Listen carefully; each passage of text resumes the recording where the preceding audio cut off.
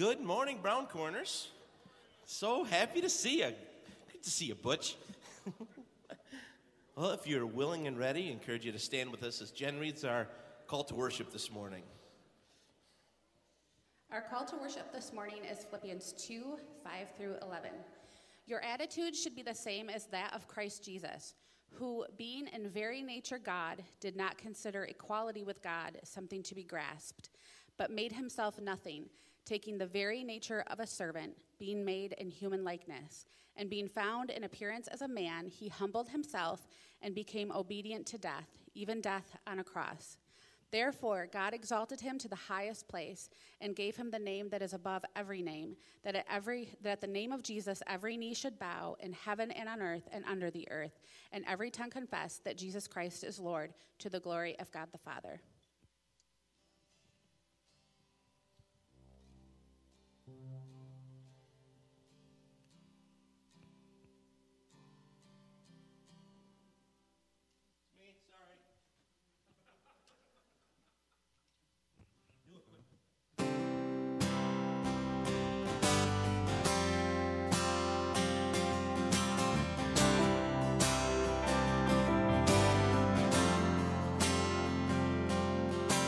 Darkness tries to roll over my bones, when sorrow comes to steal the joy I own,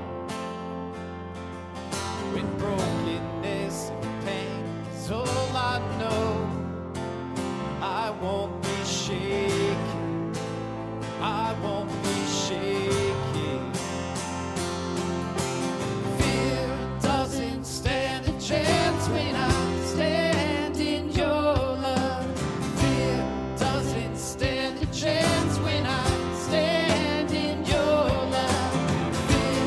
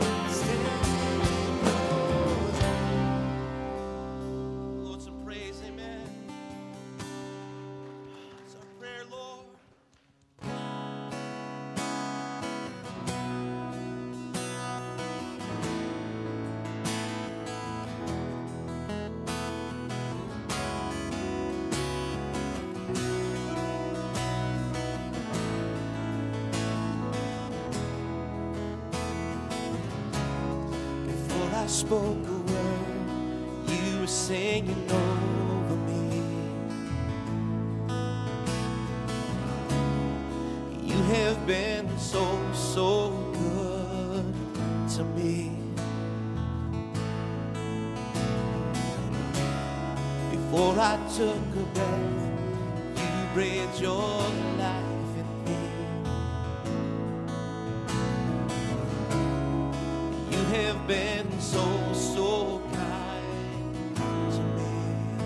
Lift it up, church. Oh, oh, the overwhelming, never-ending, reckless love of God. Oh, it chases me down, fights till I found peace and 99. And I couldn't earn it, and I don't deserve it. Still, you give yourself away. Oh, the overwhelming, never-ending, reckless love of God. Yeah.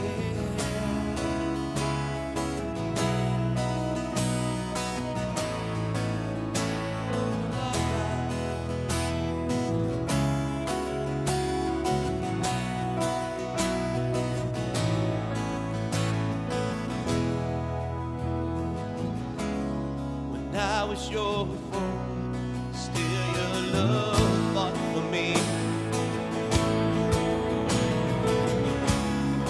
You have been so, so good to me.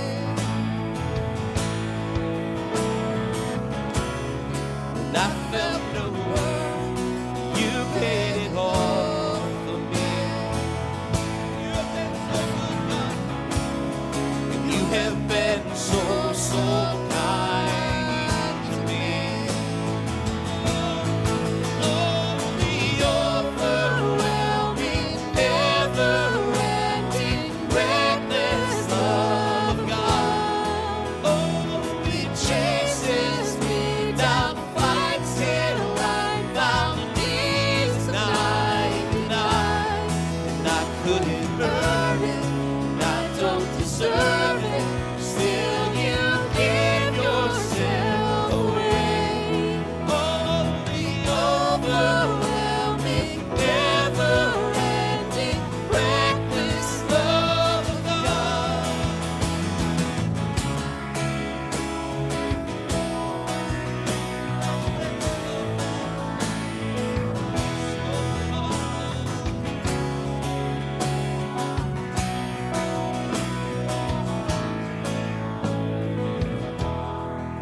Shadow, there's no shadow you won't light up, mountain you won't climb up, coming after me. There's no wall you won't kick down, lie you won't tear down, coming after me. There's no shadow you won't light up, mountain you won't climb up, coming after me. No wall you won't kick down, lie you won't tear down, coming after me.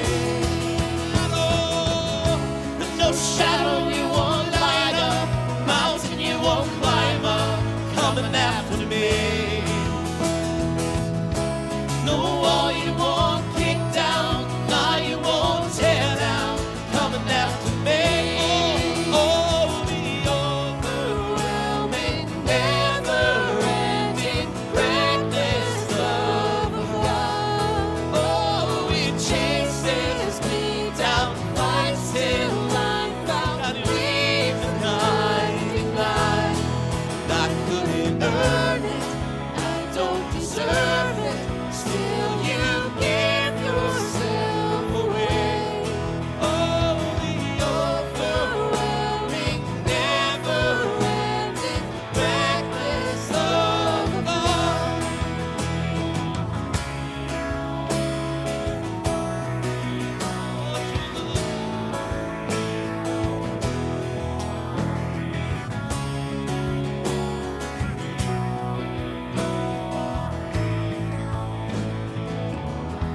I'm gonna sing this one more time.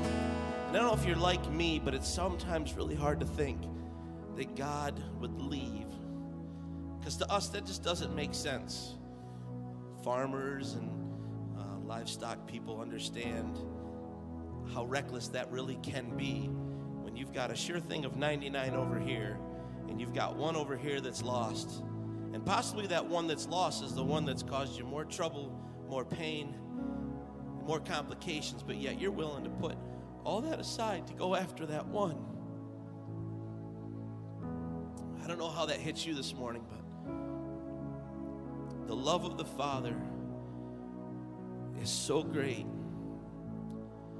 And I know we can't put into words, we can't put into feelings, but as we sing that again, put yourself in that lost sheep's place. We've all been there. Or you might still be the one that's going to be there sometimes.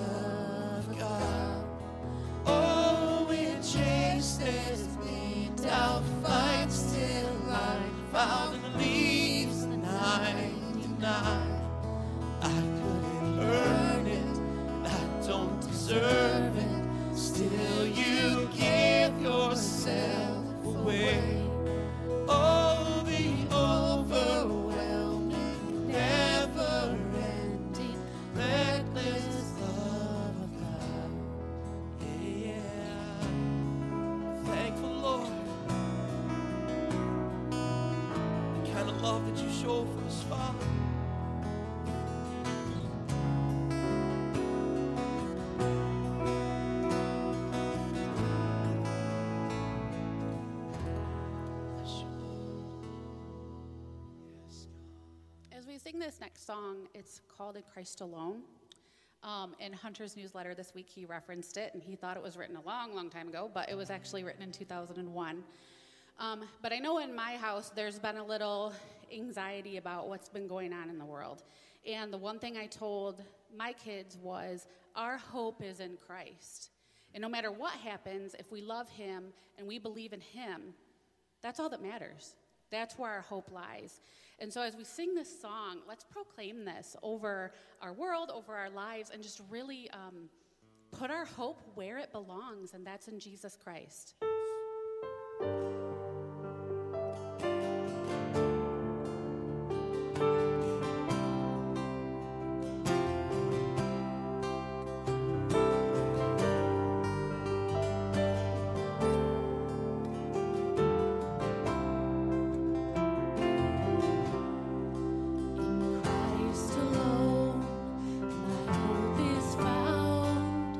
He is my light, my strength, my soul.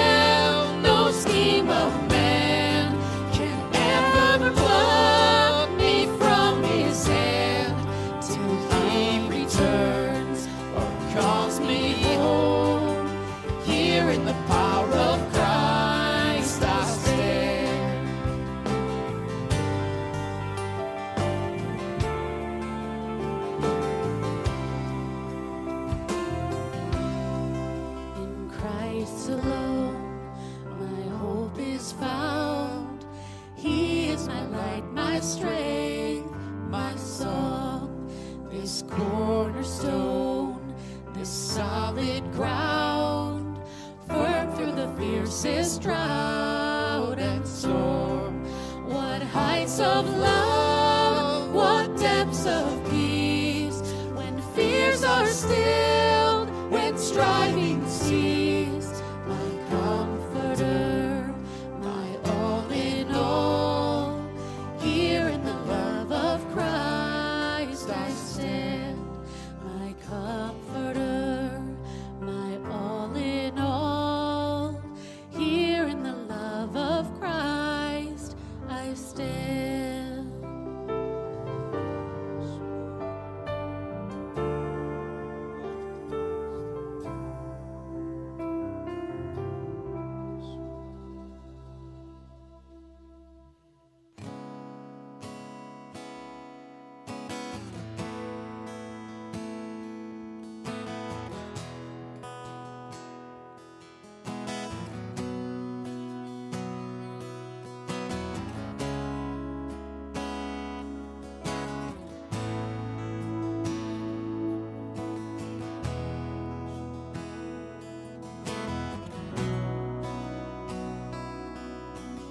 Peace, bring it all with peace. The storm surrounding me, let it break. At your name still, call the sea to still. The rage in me be still. Every wave at your name, Jesus, Jesus, you make the darkness tremble. Jesus, Jesus, you silence fear. Jesus, Jesus, you make the darkness tremble. Jesus, Jesus.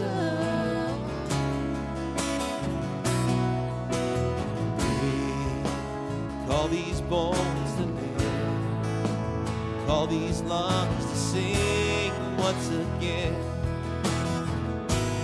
I will praise Jesus, Jesus, you make the darkness tremble. Jesus, Jesus, you silence fear. Jesus, Jesus, you make the darkness tremble. Jesus, Jesus. your name is a light that the shadows can't deny. That your name cannot be overcome. Your name is a light forever lifted high. Your name cannot be overcome. Sing your name, God. Your name is a light that the shadows can't deny. Your name cannot be overcome. Your name, God. Your name is a light forever lifted high. Your name cannot be overcome. Oh, Jesus, Jesus, you make the darkness tremble. Jesus, Jesus, you silence fear. Jesus, Jesus, you make the darkness tremble. Jesus,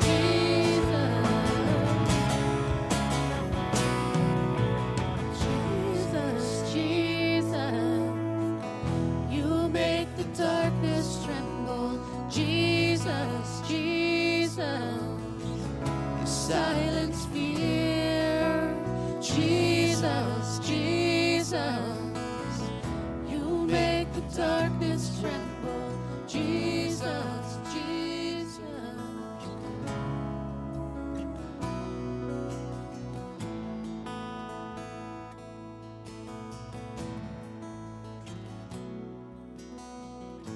Our Heavenly Father, we've come to you today and we have lifted up the name of Jesus in song. And these words are not meaningless words. These words are not empty words. We recognize that in Christ and in Christ alone, we find our rest, we find our hope, we find our peace, we find our life, we find righteousness. It cannot be attained through any amount of effort. Heavenly Father, reveal to us ways in which we still are trying to earn your favor, to earn your affection, to be worthy. May we live in a way that understands and recognizes that all we have, all our hope, all our strength, all of our everything rests in you and in you alone. And it flows from Jesus and what he's done upon the cross and then rising again from the grave, defeating and conquering death. We gather here this morning not as those who are without hope, but as those who are filled with hope. Heavenly Father, we believe that your word is living and active and powerful. And you tell us it's able to pierce even the deepest parts of our hearts and souls. And we pray that you, through the work of your Holy Spirit, would do just that this morning. Pierce our hearts and souls. Bring the word in a way that would apply, the Spirit would apply in a way that meets us right where we are here today. Not necessarily what we want to hear, but what we need to hear, God. We thank you for your Spirit who dwells within your people to awaken these truths. Give us grace and strength to apply them. And it's in Jesus' name we pray. Amen. You may be seated.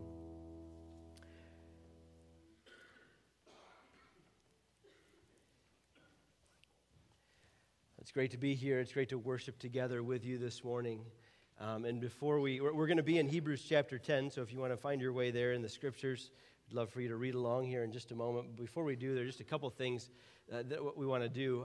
First of all, I just want to say thank you to all of those who helped with the funeral in some way this week for Tammy Reinierson, for those who are helping set up and tear down and get the food around. And then for those guys who are out there clearing the ice, helping kind of make that ice rink a little bit more safe out there. Our salt spreader broke down, so we had guys in the back of the truck just tossing salt out by hand, and just in that freezing cold weather, just serving the Lord humbly behind the scenes to make it safe for folks to get in and out. So I just want to thank you personally, and we really appreciate your willingness to serve in that way and really bless that family. Secondly, I would like us to take just a few moments and pray for our brothers and sisters in Europe and Ukraine this morning. You know, so often as an American, it's easy for me to get wrapped up in my own stuff and in our own stuff, and it's easy to forget the plight of our brothers and sisters around the world. I know I don't do a good enough job of keeping in mind. I mean, every day we have brothers and sisters in different countries, whether it's Afghanistan or China or North Korea, who are meeting in hiding, who are going through trials that we can't even fathom, that we've never even bumped into in any way, shape, or form. And not just for our brothers and sisters in Ukraine, but for those who are there under assault. And I just want to just take a moment for us to pray for them. And I don't know how well you can see it, but we threw a few prayer requests up on the screen. But what I'd like to do is just open it up for anybody who'd like to pray right where you are. And we'll just kind of bow our heads together and just take a few moments. You can pray for something on the screen, pray for something in your heart, but we just want to join together and pray for those who are just going through this suffering and this time of uncertainty. And after a few of you get a chance to pray, then I'll just pray for us one more time before we go into God's Word. So let's just take a minute and bow in prayer for Ukraine.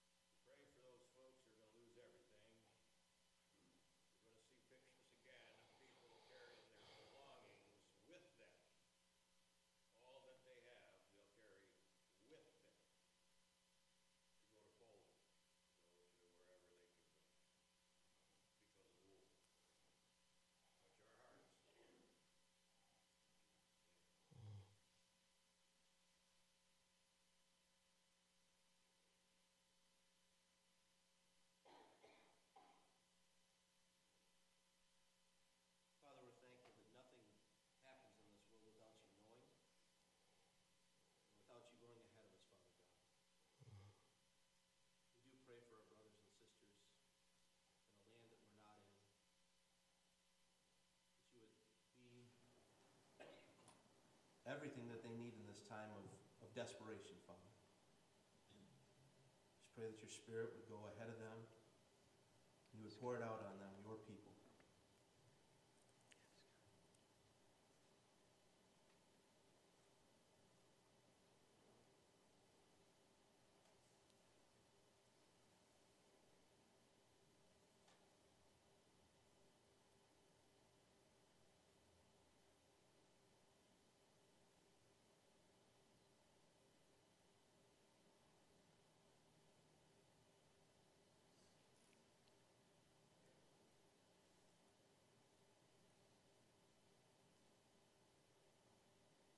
Father, we ask that you would give relief to the Ukrainian people and relief from their suffering, relief from the attacks. We ask, Father, that you would help us as believers. Forgive us for being self-centered in so many ways that we're not consciously aware of the sufferings of our brothers and sisters around the world. May we have eyes that look more outward rather than inward. And Father, I want to ask that you would just strengthen those churches that are gathering together today, those pastors who are preaching your word and believers who are gathering together to worship, wondering what the day will bring. And with all those uncertainties, Lord, be near to them. Bring them protection and safety and strength and encouragement. And Father, we just want to ask that you would especially protect just those heavy on our hearts. Many of us are familiar with missionaries or know people who are over there. Lord, I pray for Will and Phyllis, our friends that have been missionaries there for years and years, deciding to stay there because that's home.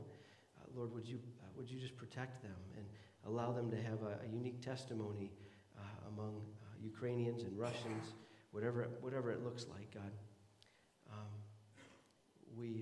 We cry out for justice. We cry out for the day that you return and bring peace upon this world. And there's no more death, no more destruction, no more suffering. Oh, Lord God, please intervene. And it's in Jesus' name we pray. Amen. The title of today's message is Our Story. And we bring this series to a conclusion this week as we've been thinking about the story of God and what it looks like for us to live our stories in the grand story of God's unfolding redemptive plan. And as we live out our stories with one another, it really truly becomes our story as a group, as a gathered people here, as God's church. As we live life together, we begin to carve out our story. Not just a bunch of individual stories, a bunch of individual islands, and lives lived out in isolation, but it's life lived together in fellowship with one another. And in Hebrews chapter 10, beginning in verse 19, there's a beautiful passage here that gives us a little bit of insight as to what that looks like and how God calls us to live life together in this community, this vulnerable community that we've been talking about. And he says there, beginning in verse 19, he says, "Therefore, brothers and sisters, since we have boldness to enter the sanctuary through the blood of Jesus, he has inaugurated for us a new and living way through the curtain, that is, through his flesh. And since we have a great high priest over the house of God, let us draw near with a true heart in full assurance of faith, with our hearts sprinkled clean from an evil conscience and our bodies washed in pure water. Let us hold on to the confession of our hope without wavering, since he who promised is faithful. And let us consider one another in order to provoke love and good works, not neglecting to gather together as some are in the habit of doing, but encouraging each other, and all the more as you see the day approaching." As we think about a vulnerable community, living together as a vulnerable community, there's a couple of things here that I think are important for us to see. First of all, it's a considerate community. It's a considerate community. He says in verse 24, let us consider one another. The word there means to give careful attention to some matter, to look at something reflectively, to contemplate. He says, I want you to consider, to take some time to reflect on and think about deeply one another. That does fly in the face of our individualism. Our lives are so busy, and we can get wrapped up in the things that we have going on and our schedule this week and all of the things that I need, and we forget to look around us.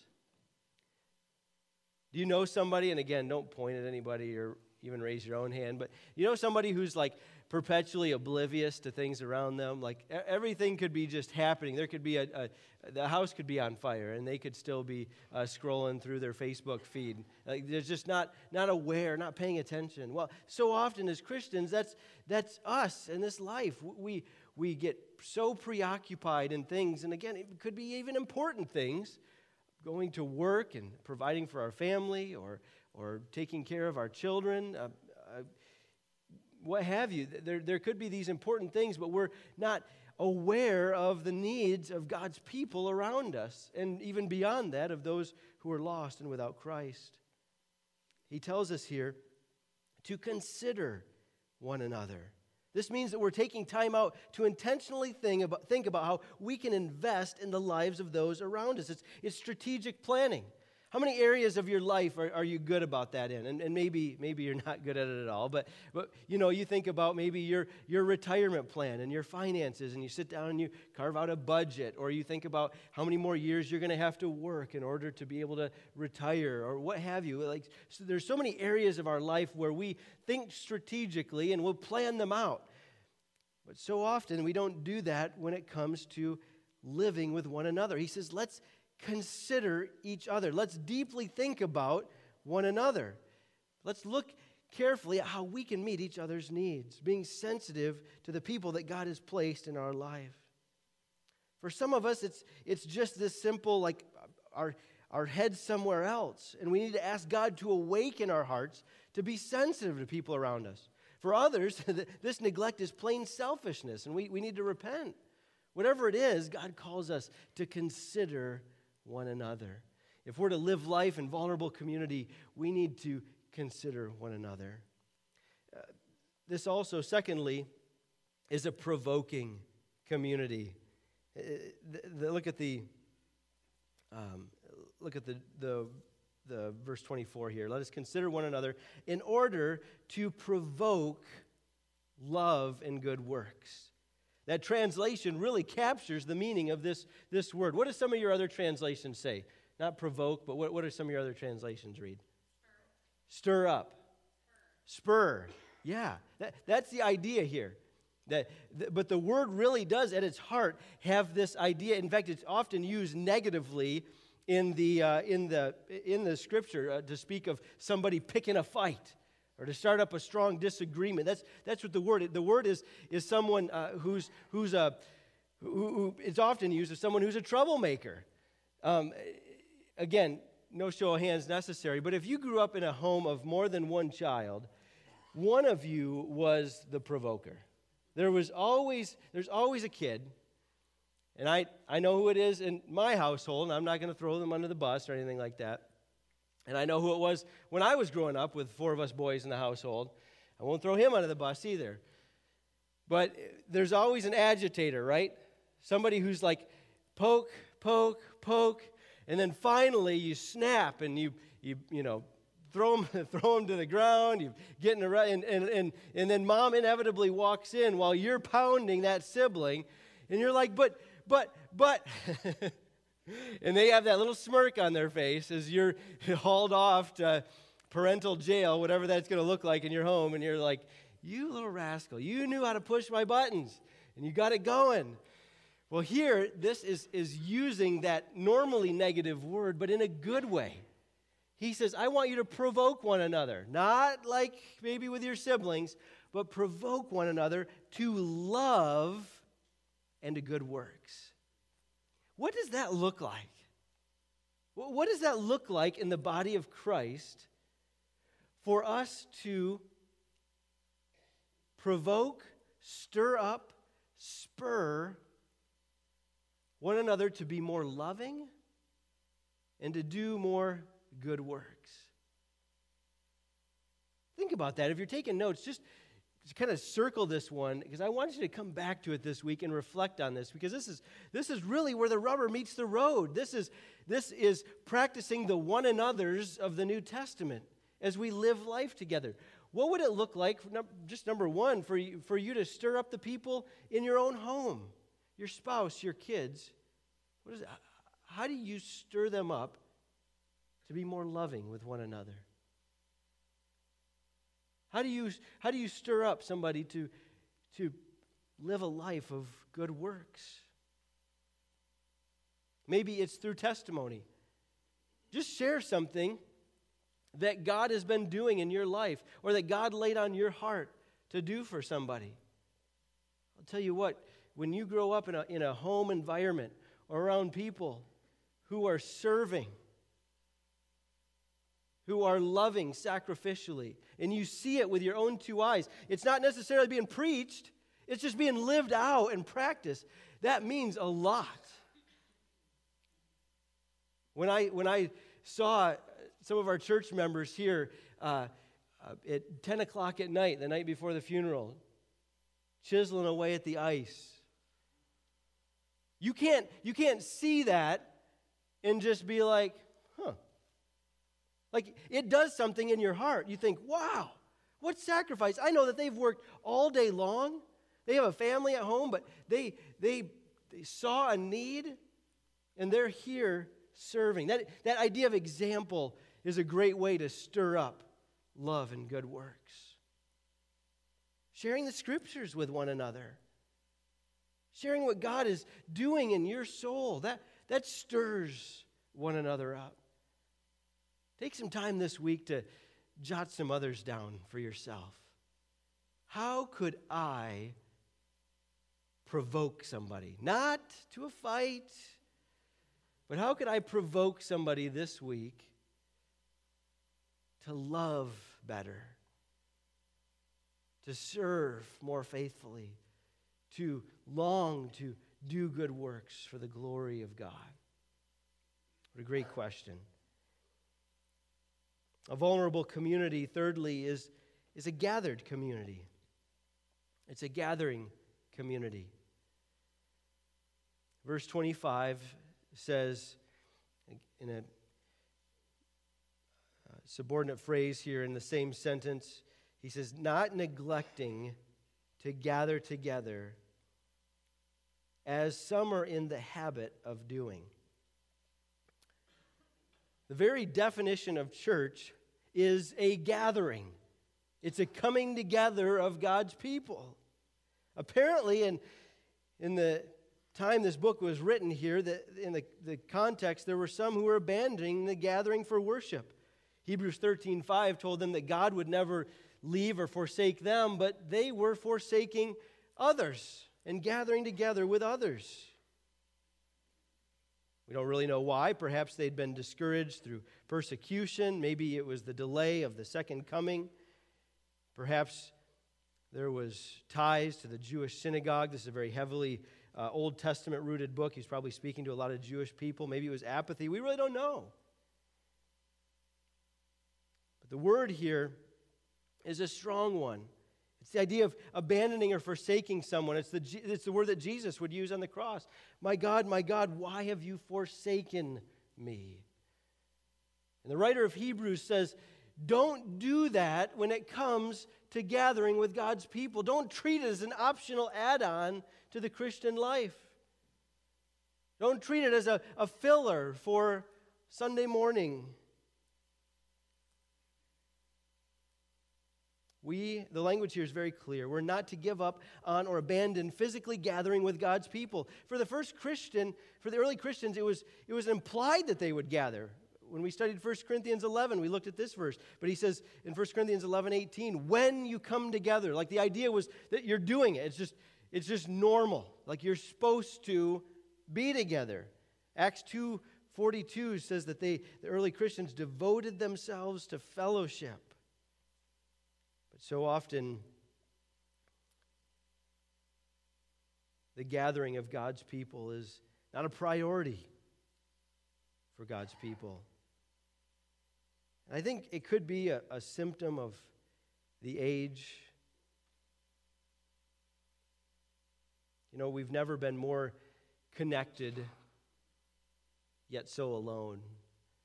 We've got social media, we've got texting, we've got so many ways to find out how one another are doing without actually entering into one another's lives and being physically with one another.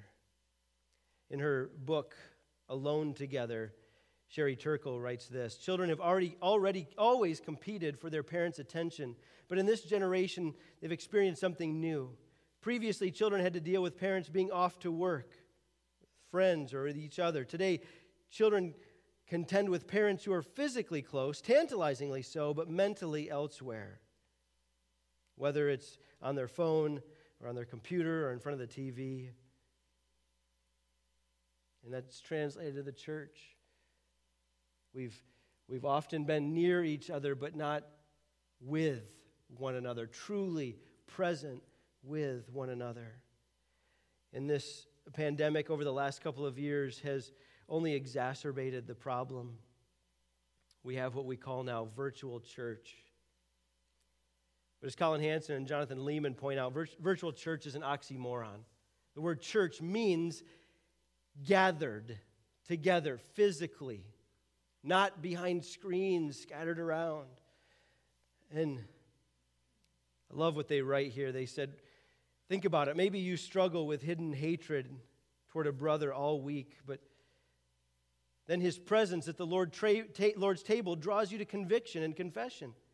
Or you struggle with suspicion toward a sister, but then you see her singing the same songs of praise and your heart warms. You struggle with anxiety over what's happening politically in our nation. Then the pastor declares Christ's coming and victory and vindication, and you hear shouts of amen all around you, and recall that you're a heavenly citizen, and you belong to this citizenry allied in hope. You're tempted to keep your struggles in the dark, but then that older couple's tender but pressing question over lunch, no, how are you really doing? As they look you in the eye, draws you out into the light. None of this can be experienced virtually. God made us physical and relational creatures. The Christian life and the church life cannot finally be downloaded. It must not only be watched and heard, but stepped into and followed and engaged with. Paul therefore exhorted Timothy to watch his life and doctrine, since both would be crucial to saving himself and his hearers. My brothers and sisters, I know that probably the ones most needing to hear this aren't hearing this right now, but yet we need to keep this tucked in our back pocket for those times when we're tempted to pull away from the community. The church, read your church history, read the church fathers, and read those down through the centuries. The church has never been it's never been seen theologically as something that can exist with people scattered and doing things on their own. Like a relationship with Jesus has always been understood by God's people as existing in community with God's people. Don't forsake the gathering of yourselves together. Fourthly, a vulnerable community is an encouraging community. It's an encouraging community. And he says, as you gather together, he says, encourage one another. It's in an active tense here, a voice that indicates that it should be an ongoing. Don't just say something nice, but be someone who's pouring in words of encouragement. It's a delight to be around an encourager. Some of you have them in your life, and they bless you. They know how to stir your heart. They know the right words to use.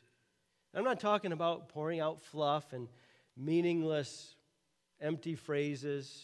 We've all met somebody like that, and we see through that, and it's not effective. That's not what he's talking about here. But truly building one another up. This isn't ignoring faults. It's not ignoring sin, but it's being someone who encourages you in the Lord. I read a story this week of the journalist Robert Maynard. He tells this story. He says, as a young boy, he was walking to school one day in the city, And he came upon an irresistible temptation, irresistible for any young boy. In front of him was a fresh piece of poured concrete, still wet. It was there to replace a broken piece of sidewalk. And so as any young boy would do, he stops and began to scratch his name in the wet pavement. Suddenly he became aware that standing over him with a garbage can lid was the biggest stone mason he'd ever seen. Maynard tried to run, but the big man grabbed him and shouted, "Why are you trying to spoil my work?" Maynard remembers babbling something about just wanting to put his name on the ground, and then he says a remarkable thing happened at that moment. The mason released the boy's arms, his voice softened, and his eyes lost their fire. Instead, there is now a touch of warmth about the man. He said, "What's your name, son?" "Robert Maynard." "Well, Robert Maynard, the sidewalk is no place for your name. If you want your name on something, you go into that school, you work hard, you become a lawyer, and you hang out your shingle for all the world to see." Tears came into Maynard's eyes, but the mason was not finished yet. "What do you want to be when you grow up?" "A writer, I think." And now the mason's voice burst forth into tones that could be heard all over the schoolyard. "A writer? A writer? Be a writer. Be a real writer. Have your names on books, not on this sidewalk." Robert Maynard continued to cross the street, paused and looked back. The mason was on his knees, repairing the damage that Maynard's scratching had done. He looked up and saw the young boy watching and repeated, "Be a writer." Listen, we all know how to come down on somebody. We all know how to correct and how to shame and how to let somebody have it. We don't have to be taught that. For many of us, that was just life growing up. That's what we heard. It's easy to say, "Knock it off." It's easy to say, "What are you thinking?" But it's a little less to say, "What's really going on here? What's happening in your heart right now?" You were pretty sharp with me this morning, and I understand that we all have stuff going on. Is there something I can pray for you for?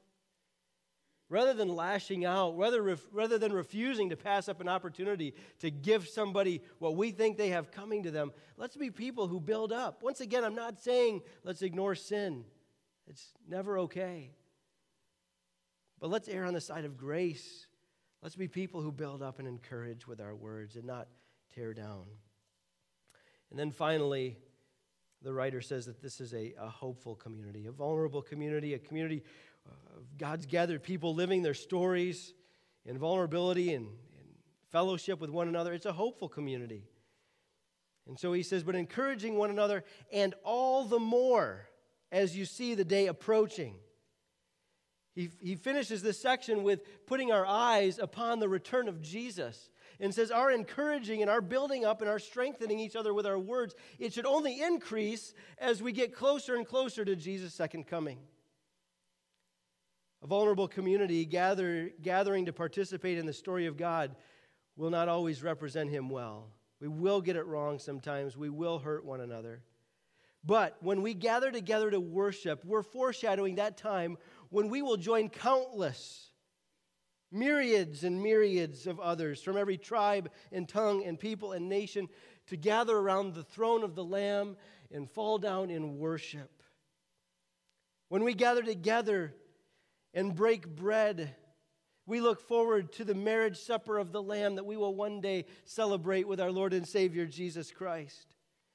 When we come together and reflect upon the triune God through His Word, we look forward to a time when we shall see Him in all His glory and know Him in all His perfections. When we enjoy spiritually intimate friendships and conversations one with another, we get just a taste of the undiluted familial unity we will experience throughout all eternity with our fellow adopted brothers and sisters. And that's why right now, we take the opportunity to look forward to that hope. It's not a life of our head being in the clouds, ignoring the realities of life on earth. Rather, it's it's a future hope that governs and directs our current worship and relationships. It's a constant pointing each other to hope. You know something I've been more and more convinced lately is that Satan specifically targets hope. He loves to steal hope. He loves to rip hope out of our lives. Because he can get us distracted, he can get us down and discouraged and living in the moment. If he can take our eyes off the future hope and how we can live in the present with that future hope, he has won a great victory. Let's not let him gain ground in this battle. Let us fix our eyes on hope. I love, as we were singing In Christ Alone, I love that phrase. He says, from life's first cry to final breath, Jesus commands my destiny. No power of hell, no scheme of man can ever pluck me from his hand. Till he returns or calls me home, here in the power of Christ I'll stand. That hope that we have gives us courage and strength to live in the power of Christ here in the present. It's a hopeful community. But in the end, how do we do all this? What's the source? I completely skipped over verses 19 through 23 that are the power, the underlying strength for us to be able to live as redeemed sinners in this community. We can't just muster up the willpower and say, okay, I'm going to be more encouraging this week, doggone it. I am going to endeavor to be more hopeful. I'm going to make sure that I don't stop gathering, or I'm going to be that kind of person who provokes somebody else to love and good works. But at the end of the day, it has to come back to Jesus and what he has done for us and how he is empowering and equipping and strengthening us to be able to live this way. These verses tell us that it's because of, in verse 19, we're told, because of the blood of Jesus, we can enter into the sanctuary. We can come right into his presence. And so, number one, we can ask for strength to be able to live in this vulnerable community in the way that the writer of Hebrews has told us to live it. And it says that we can now draw near, verse 22, with a true heart and full assurance of faith, with our hearts sprinkled clean from an evil conscience and our bodies washed in pure water. You see, because Jesus has paved the way, because he went to the cross and took our sins, he took all of our desire to be alone, to do things by ourselves, to be self-centered and wrapped up in my selfish pursuits. He paid for that. He died so that I don't have to be a self-centered jerk. I can live with abandon among God's people because he set me free from that sin. So the writer of Hebrews says, I want you to hold fast to that confession of hope. Cling to the cross of Jesus Christ. You have trusted him as your Lord and Savior. I pray that you have. And if you haven't, let's make that today. I pray that you've trusted him as your Lord and Savior, and you cling to that confession, that hope. And by fixing our eyes on Jesus, we can live this life of community together, this looking forward to his return type of a hopeful community. May that be true of us. We're going to bow for a time of prayer here, and as I do so, I want to just invite some of our elders and just some of our prayer warriors to just come on up, and if you have something that's on your heart that you want to pray with somebody for, if you want to know more about what it means to be changed through the finished work of Jesus Christ and the love of Jesus Christ, we would love to pray with you. And as we think about what it looks like to be this kind of community and to live our story with one another, I pray that God will stir our hearts to know how we can be more encouraging with one another, how we can be more hopeful with one another, how we can provoke one another and be faithful during this time that God has called us together on this earth. Let's pray.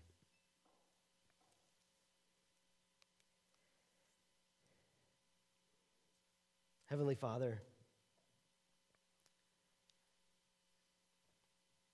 I believe your word teaches that each of us have our own unique gifts, our own unique callings, and you've brought us together from all these backgrounds into this local body here, and you've called us to live life together.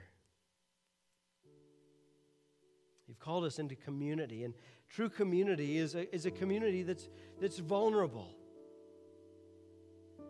It's the kind of community where we're able to walk up to somebody, like my precious sister did this morning, and to look one another in each other's eyes and say, "How you doing this morning? How are you really doing?" To care enough to ask, and then to be courageous enough to respond in honesty. God, I pray that Brown Corners is the kind of church that models and lives out this kind of vulnerable community. God, may we not be here this morning simply because we feel like we have to, simply because it's tradition, simply because we like to sing, or we like the coffee, or God, we're here as a gathered community because we can't do this alone. We need one another. You've designed it that way. You've designed us to be dependent people, not independent, but dependent people, dependent first and foremost on you. We come and we cast ourselves before you, knowing that we are sinners desperately in need of Jesus. And every day, come back to Jesus. We know that we need you. But you also set this up so that we need one another. And as we come together and experience baptism, as we experience the Lord's table, as we worship with one another, as we proclaim the crucified and risen Savior, our eyes are drawn to the hope that one day we will get to do this in all of its perfection, set free from all of the sinful inclinations and hang-ups and add-ons, and just freely worship the Lamb in perfect unity and communion. Until that day, God, we want to be a place that lives and worships in such a way that we take one more step toward heaven each and every day. For that pure and worship that's just free of sin. God, may we be the kind of community you've called us to. Give us grace this week as we try. We know we're going to mess up. We know we're going to get things wrong, but we fall upon your grace. Now to him who is able to protect you from stumbling and make you stand in the presence of his glory without blemish and with great joy, to the only God our Savior, through Jesus Christ our Lord, be glory, majesty, power, and authority before all time, now and forever. Amen. May God bless you as you be the church this week.